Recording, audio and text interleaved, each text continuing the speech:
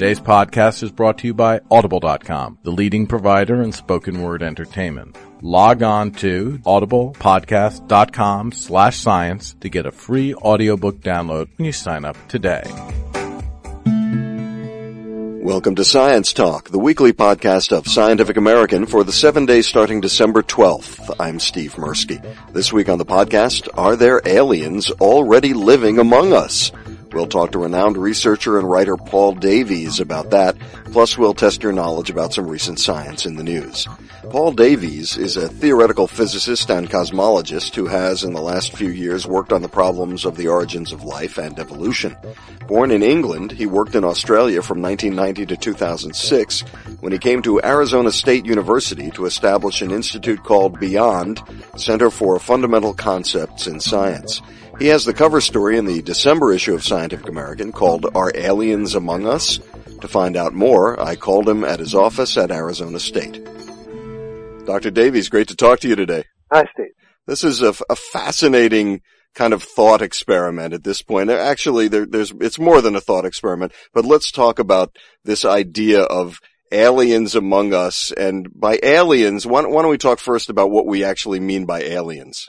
I'm not referring to UFOs, little green men, or anything of that sort. By alien life, I mean life as we don't know it.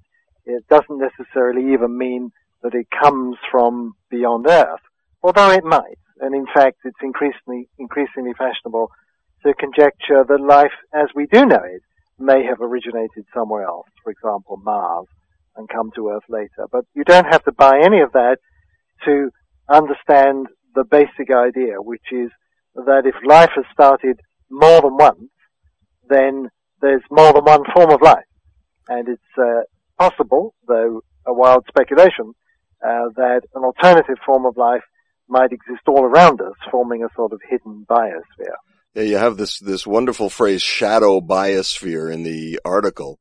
And let me just quote one line from the article that I thought was really great. At first, this idea might seem preposterous. If alien organisms thrived right under our noses, or even in our noses, would not scientists have discovered them already? So it's even possible that living on or inside of us are microbes from a separate origin.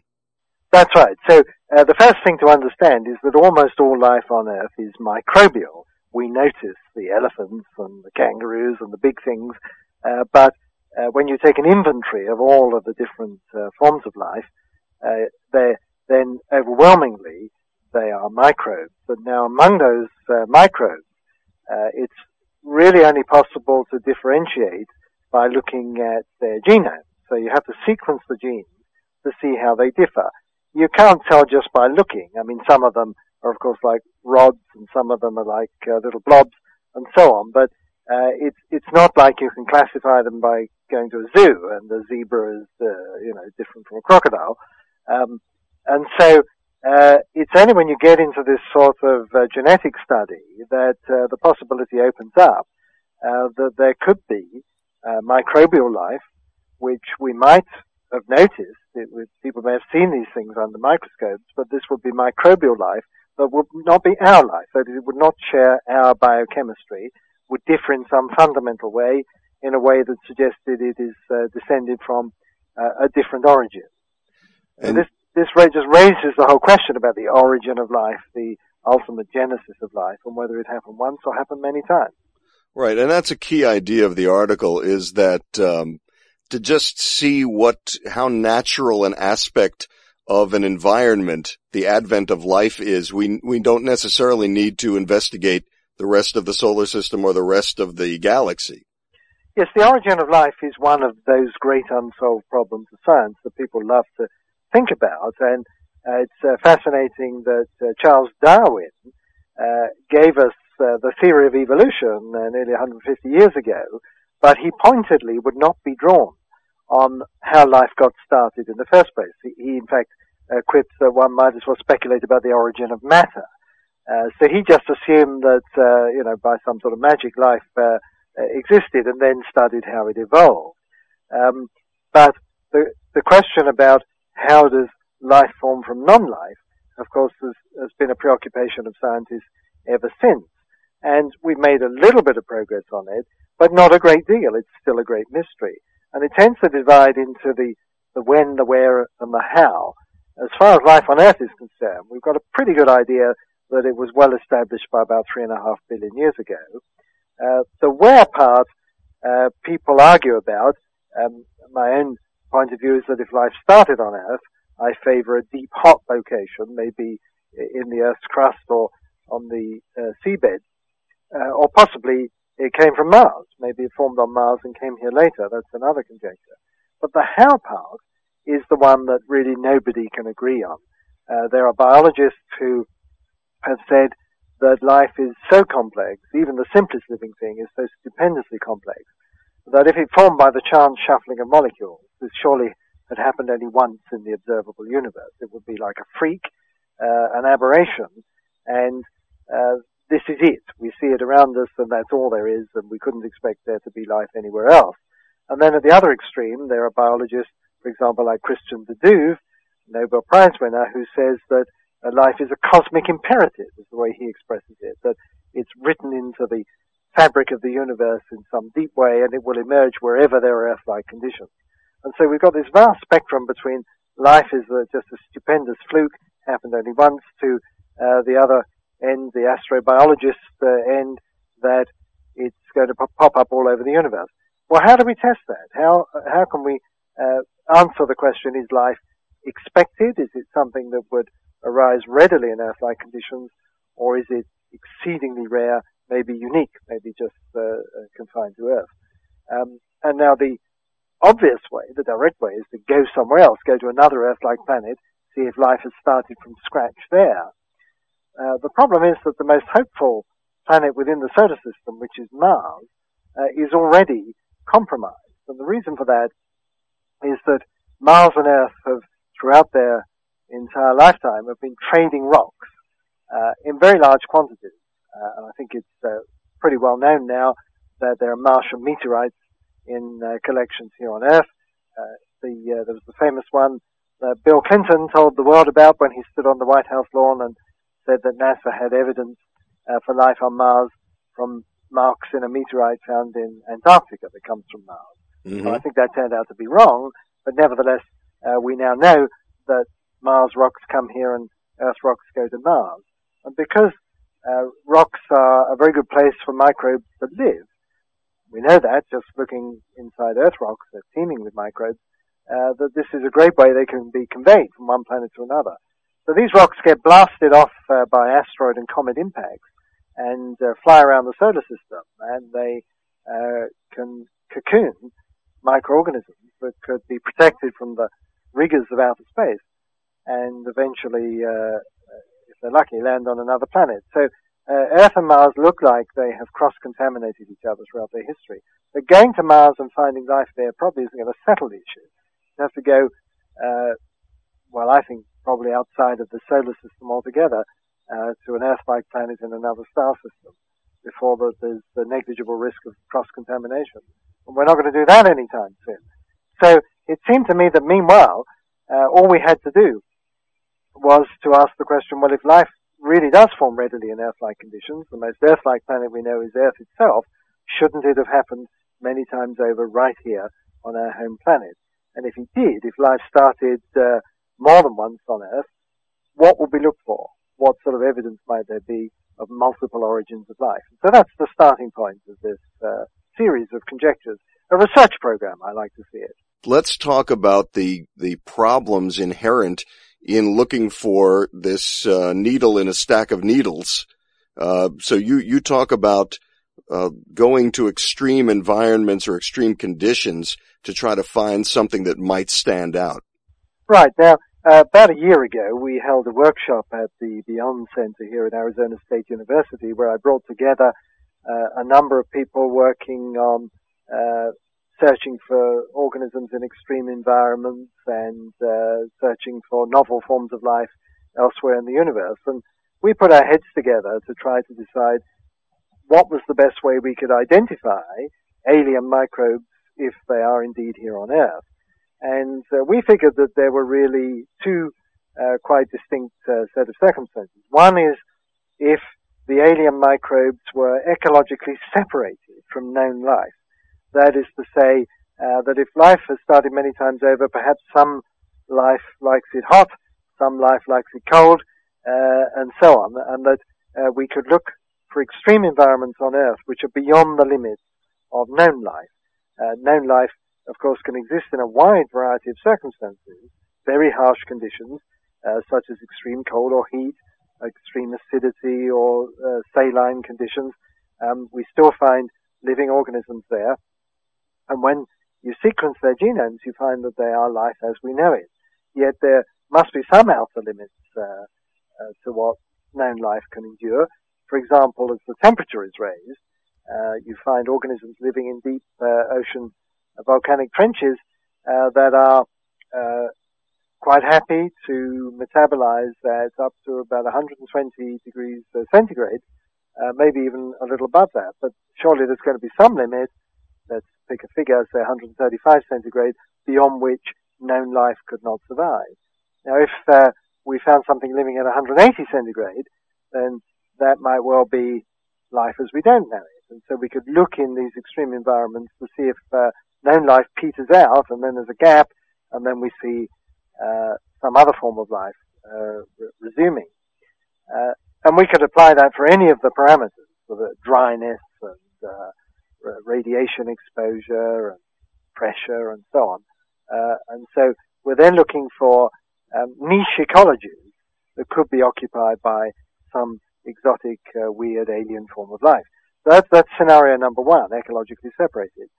In many ways more fascinating but harder to get to grips with is ecologically integrated. That is to say that we're dealing with a different form of life, but it's perfectly happy to co-inhabit the planet with us in a similar type of environment. And so we could imagine that there might be alien microbes all around us, as I think you quoted earlier, under our noses or even in our noses.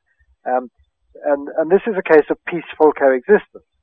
People will often say, oh, well, if there was some other form of life on Earth, our form and that form would be sort of fighting for resources, they'd be in competition and one would eliminate the other. But I've never been persuaded by that argument. We know, even just within life as we do know it, that the archaea and the bacteria, these are both microbial realms. They're very different from each other, but they don't eliminate each other. They peacefully coexist. So it seems that we could have microbial life that needs some of the same sorts of things, for example, carbon and liquid water, but there wouldn't be any direct competition so that the one eliminates the other. They would compete alongside each other, but they wouldn't swap genes, for example, because they'd be sufficiently different. They couldn't, talk to each other biochemically. They would just occupy similar habitats.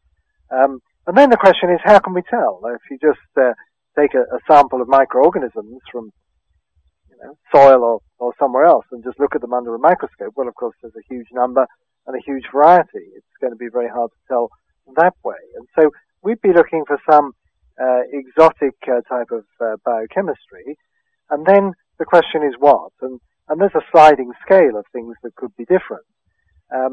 For example, we might imagine that another form of life would be based, as is ours, on nucleic acids and proteins.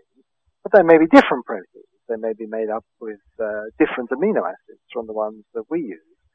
And so one possibility is to simply look for organisms that have got a different complement of amino acids as a sign that they might be doing things differently.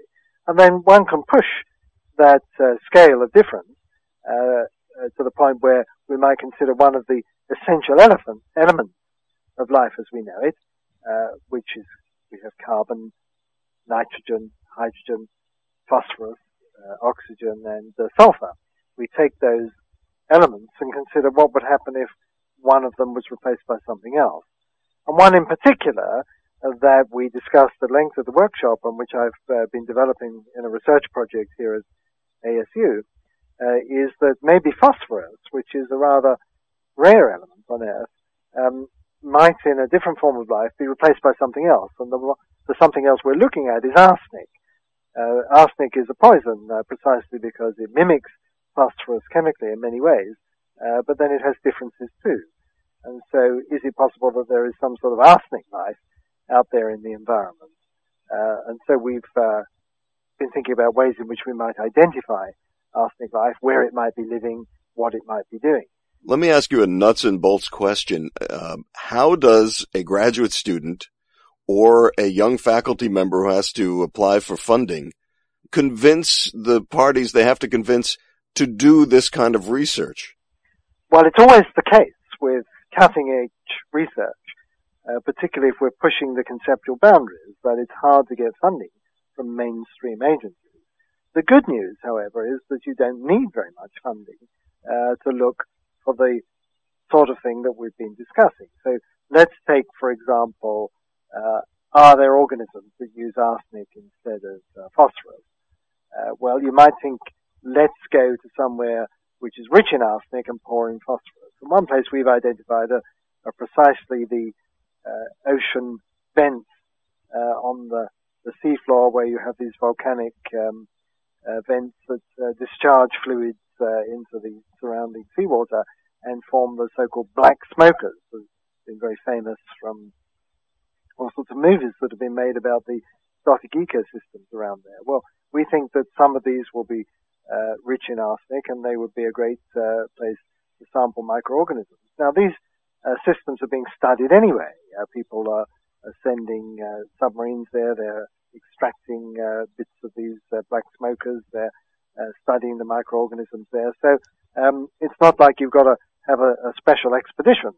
And it's certainly, even if you did, certainly a lot cheaper than going to Mars to look for exotic life.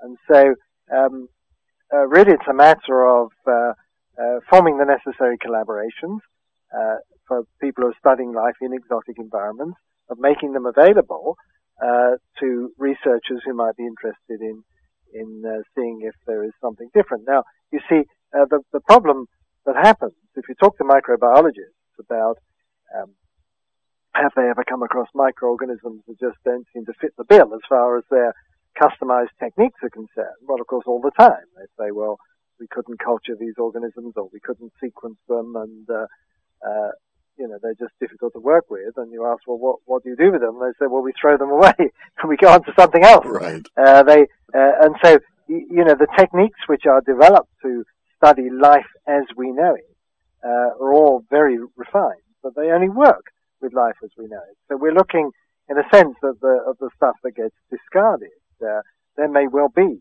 microorganisms in labs around the world, in collections, that are simply organisms that are just intractable.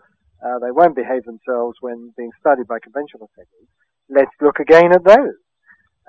Let's see if there's anything that is that isn't responding to the sort of customized biochemical procedures, and look more carefully with not very expensive equipment to see if there's something different inside them. The ultimate junk DNA. Yes, that's right. You see, so it could if these are DNA-based organisms, then we would find that the usual triplet code isn't going to work for them, and the sequences that code for genes of the sort that we know are simply not going to be coding. Now, we have also the possibility of organisms that would use a different, not just different genetic code, but different numbers. Instead of being a triplet code, maybe a doublet code, which would be simpler. And again, these wouldn't show up with the sort of techniques people are using at the moment. But if one went specifically looking for a doublet code, well then, it may well be that we'd find such a thing. What do you think the psychological effect would be from finding something that was verifiably from a different origin? I think it's really, really profound. If you ask people, should we be going into space, and what are we doing there, and what is the purpose of NASA and so on, the general public overwhelmingly thinks that the reason for going into space is to seek out other forms of life. But what they really are fascinated by is to answer the question, are we alone in the universe? And much as it's great to see the pictures of the giant planets and so on, I think it's the prospect that we're not alone and that there's other life out there somewhere that really fascinates people. And the issue here is a very profound one, because if it turns out that life is just a freak phenomenon, if it's something that has just happened against all the odds in one little corner of the universe, and this is it, the philosophical implications of that are pretty profound. We're alone in the universe. We'd better take better care of our planet, of course. But it means that in some sense, life is just a quirky phenomenon, and it's not really built into the great cosmic scheme of things. But if, conversely, it turns out that the universe is intrinsically biofriendly, if life emerges all over the place as part of the natural outworkings of an inherently biofriendly universe, well, that's a universe that I prefer by temperament. It makes me feel at home in the universe. I think, well, we're not just freaks. We in a sense belong here. That's a very, very profound thing. Now, if we find that life has started many times over on Earth, well, then we know it will have formed all around the universe, because if it is a fantastically improbable thing, the chance of it happening twice here and nowhere else are infinitesimal. So we know that if life has formed many times on Earth, or even just more than once, if it's just formed twice on Earth, then we know that that nature really is intrinsically biofriendly. We know that life is what Christians do call a cosmic imperative, and we expect to find it everywhere. We won't be alone in the universe, and that completely changes the way we see ourselves and our relationship to nature. So it is the consequences, I think, are very sweeping. This is not just a technical scientific thing. It's something that has very, very deep philosophical ramifications. It's great stuff. Are Aliens Among Us is the title of the article. It's in the December Scientific American by Paul Davies. Paul, really fun to talk to you. Thanks very much. Thank you for your interest. Paul Davies' article is available free at our website. Just go to siam.com/siammag. For more on Davies' Center for Fundamental Concepts in Science, go to beyond.asu.edu. By the way, the deputy director of the center is geologist Kip Hodges, who appeared on the July 26th, 2006 episode of this podcast, still available at our website. Paul Davies' latest book is called Cosmic Jackpot: Why Our Universe is Just Right for Life. Now it's time to play Totally Bogus. Here are 4 science stories, only 3 are true. See if you know which story is totally bogus. Story 1, city dwellers are less likely to go skiing when their own backyards are bare, even if ski resorts have lots of snow. Story 2, Gila monster saliva is the source of a promising new diabetes drug. Story 3, a survey found that the vast majority of parents of obese kids between 6 and 11 were, quote, very concerned, end quote, about their kids' weight. And story 4, research just published that looked at the experience of time passing involved volunteers plummeting 10 stories into a net. Time's up. Story 1 is true. New England urbanites go skiing less if they don't see snow at home, even if the snow at resorts is deep. That's according to research out of the University of New Hampshire that was published in the December issue of the International Journal of Climatology. The researchers studied 2 New Hampshire resorts and found that attendance more strongly depended on whether it snowed in Boston. Story 2 is true. A drug derived from Gila monster saliva increases the amount of insulin the pancreas secretes.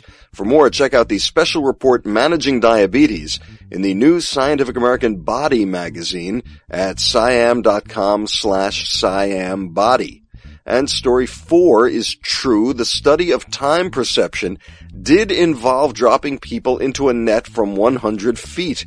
The researchers wanted to find out if time really does seem to slow down in a crisis. And the study subjects did estimate their own time spent dropping as taking a third longer than their estimates of other people doing the same thing. But the falling subjects were not able to distinguish numbers moving fast on a meter any better while time seemed to be slowing down to them as they were falling. So forget about dodging slow-moving bullets there, Neo. All of which means that story 3 about how most parents of obese kids are worried about their weight is totally bogus, because the University of Michigan survey of parents of obese kids 6 to 11 years old found that only 7% of parents with kids in that age group who were obese were very concerned about their children's weight. More than 40% thought that the kids were at, quote, about the right weight, end quote. Some important notes. Last week on the podcast, we talked about honey replacing cough suppressant for kids, except you should not use honey with kids under 12 months of age, because infants that young are at risk for a rare form of botulism from honey. The bacteria involved are typically harmless to older kids and to adults, according to MayoClinic.com. Thanks to listener Joshua Miller for writing in with that. Also, on the November 21st podcast, we talked about cheese, and cheese researcher Carol Chen said, cheddar cheese versus Limburger cheese versus mozzarella versus Eustalepia, they all have the same ingredients, which what was the last one? Eustalepia. What's that? It is a Finnish bread cheese. Well, listener Diana Kuzminer wrote in from Helsinki, Finland, where she is a geneticist with the National Health Institute, to say that the cheese, which I tasted and it's really delicious, is actually pronounced Eustolepa. And I hope I pronounced Kuzminer right. Well, that's it for this edition of the Weekly SciAm Podcast. You can write to us at podcast@sciam.com and check out numerous features at the new sciam.com website, including articles from the New Scientific American Body magazine, which looks at the science behind health. That's at sciam.com/sciambody. For Science Talk, the weekly podcast of Scientific American, I'm Steve Mirsky. Thanks for clicking on us.